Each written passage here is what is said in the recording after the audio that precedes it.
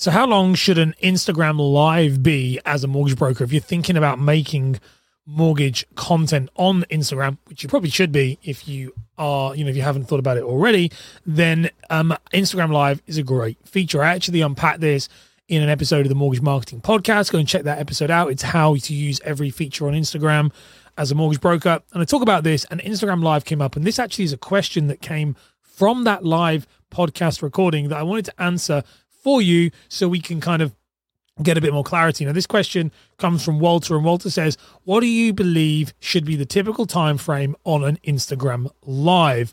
As a mortgage broker, what should you be doing? Now, there's a lot of things that you can do with Instagram Live. I'm going to give you, there's three main things, so unpack them today so that you can understand what to use and how to use them yourself, and kind of just give you an overview of how that works so that you can potentially, as a mortgage broker, think about using Instagram Live. Again, it's all up to you and your strategy. I've got clients who do, I've got clients who don't. So it really comes down to what it is you want to do. So the first thing to remember is to dive straight into your live. So if you are making an Instagram Live and using it as a mortgage broker, don't wait for a couple of minutes or a couple of even 30 seconds for people to show up. This is a big mistake. You see a lot of kind of novice live streamers do this because Instagram will tell you that they're going to tell everybody about it. And so what people do is they'll sit and they'll wait and they'll go, okay, I'll wait till the more and more people get on. And actually, by doing that, you'll lose the people who are there right at the beginning. But also, it's not very good for a replay value if someone is going to watch that later on. If you're going to reuse this for a replay, it really sucks. And I actually see this often. I'll see live streams and people have done the lives and they're like, okay, so hi, we're just going to wait. Wait for a few more people to come on and then, well, let's dive into it. So you don't want to do that. You want to just jump straight in as if it is completely live. There's millions of people watching you from that moment. Also with that, don't worry if people don't watch. You've got to think about what you're going to use it for, which leads me to the next one, which is, what is it for? So what are you using Instagram Live for? What is the desired goal for Instagram Live? And that will, by the way, completely dictate the time frame of how you use it completely. So what you use it for is what will change it. Now, there are three kind of main things that people use it for. First one is replay. So education.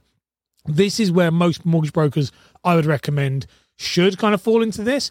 And this is where really you are delivering something. It's like a recorded video. You're delivering something to an audience and it's there to last forever. It's evergreen. It's going to be used time and time again. That's the first one. The second one you have is engagement, which is where you're trying to drive engagement to it. So you're trying to get people to, what do you think about this? What's your thoughts on this? And you're really trying to push that. That's going to be really rubbish for the replay. And so not as much use there. And then the third one would be Q&A, which is getting your clients, getting your followers to ask questions.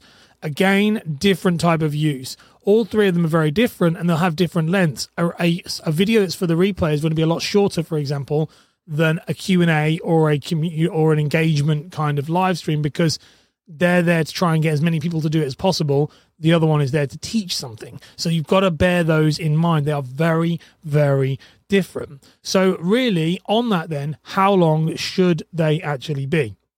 Well, an Instagram Live that is educational, that you're going to use for a replay on your profile, really should be anywhere from about 5 to 15 minutes. Bear in mind that Instagram, people are there for short form content. They're not consuming hours worth of content like they are on YouTube. So try and keep it short, keep it simple, about 5 to 15 minutes. With that, prioritize the education over actually engaging with people. If you see people in chat, you can say hi, but remember how that might play on the replay. It might be less engaging.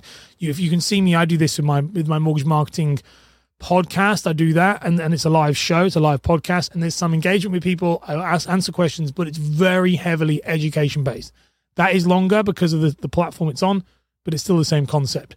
If you're looking at more of a community and engagement type of content with this, they can be as long as you want them to be. They're probably going to be about half an hour, maybe 45 minutes to an hour maximum. But those are the type of those are the ones there. 15 minutes probably isn't going to be long enough for that because more people will drop in and out. So, for example, a community one might be an hour at a lunchtime because you know that, let's say, from 12 till 1, some people finish work have a lunch break at 12, some people have 12:30, 12:15, and you know you're going to pick up different people as time goes on. That is a different length. But really, if it's for educational to be used on the feed on Instagram, I would be saying that it should be no longer than 15 minutes.